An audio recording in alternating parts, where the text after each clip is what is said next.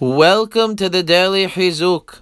Rav Yosef Kahaneman, otherwise known as the Panovitcher Rav, told how once his yeshiva was in enormous debt and it was too great for him to carry. He traveled to Radin to ask the Chafetz Chaim for advice and get a beracha.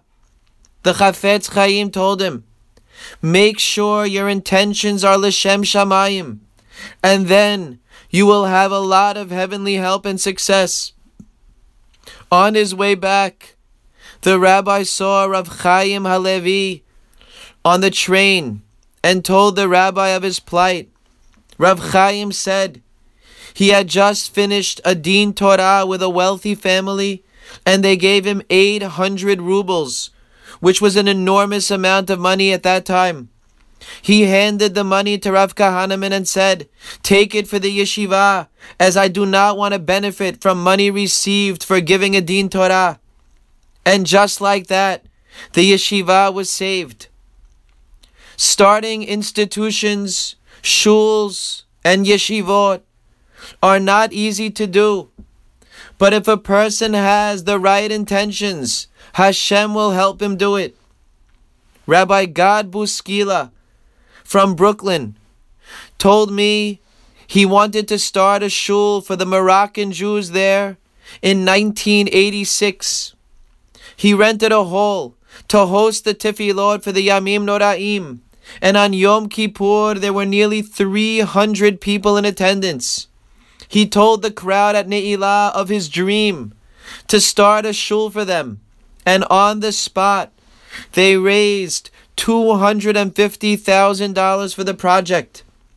He told them the name of the shul was going to be Nitivot Yisrael, named for the Baba Sali, who is buried in Nitivot and whose name is Yisrael.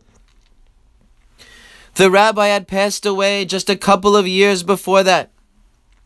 Over the coming months, they managed to raise another $250,000, and they bought a property and started construction.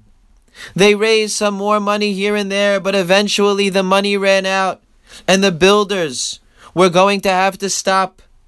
They told Rabbi Buskila it was going to cost them around another $250,000 to finish the project. But the rabbi had no one else he could think of to go to ask for the money. One of his congregants mentioned he knew of a widow who was wealthy and never had any children. Perhaps she would be interested in dedicating the building in memory of her husband. The rabbi contacted this woman whose name was Mrs. Ladi Shapan. She was interested in the project, but requested a meeting with rabbis and community leaders who she respected to see if they would approve of the endeavor first. Rabbi Buskila did as requested and made the meeting. The meeting seemed to be going very well, but then at one point, someone there suggested that the name of the shul should have her husband's name in it, Max, if she would be the one to dedicate it. Mrs. Shapan loved the idea, but Rabbi Buskila said the name of the shul was going to be after Baba Sali, but he would gladly name the building after her husband. Mrs. Shapan then had second thoughts about going through with it, and the meeting ended like that. Weeks passed with no progress raising money, and the shul was at a standstill. Then, for the yortzeit of Baba Sali, the shul conducted a hilulah.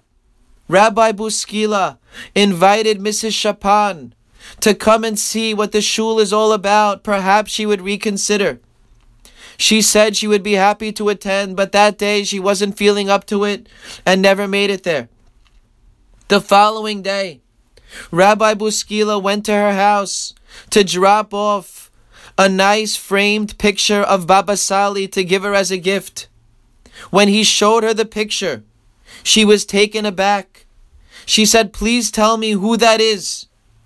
The rabbi saw that she seemed frightened and asked her if everything was okay. She said She has had multiple dreams with the rabbi in that picture appearing to her, telling her to sponsor the building. When she found out it was the Baba Sali himself, she immediately called her lawyer and told him to proceed with the contract she had made up to sponsor the building. In the end, she gave well over $300,000, plus she donated their first Sefer Torah. The names of her and her husband are prominently displayed on that shul building today. Rabbi Buskila was L'Shem Shamayim, trying to open a shul for his community, and Hashem helped him in a wondrous way. Have a great day.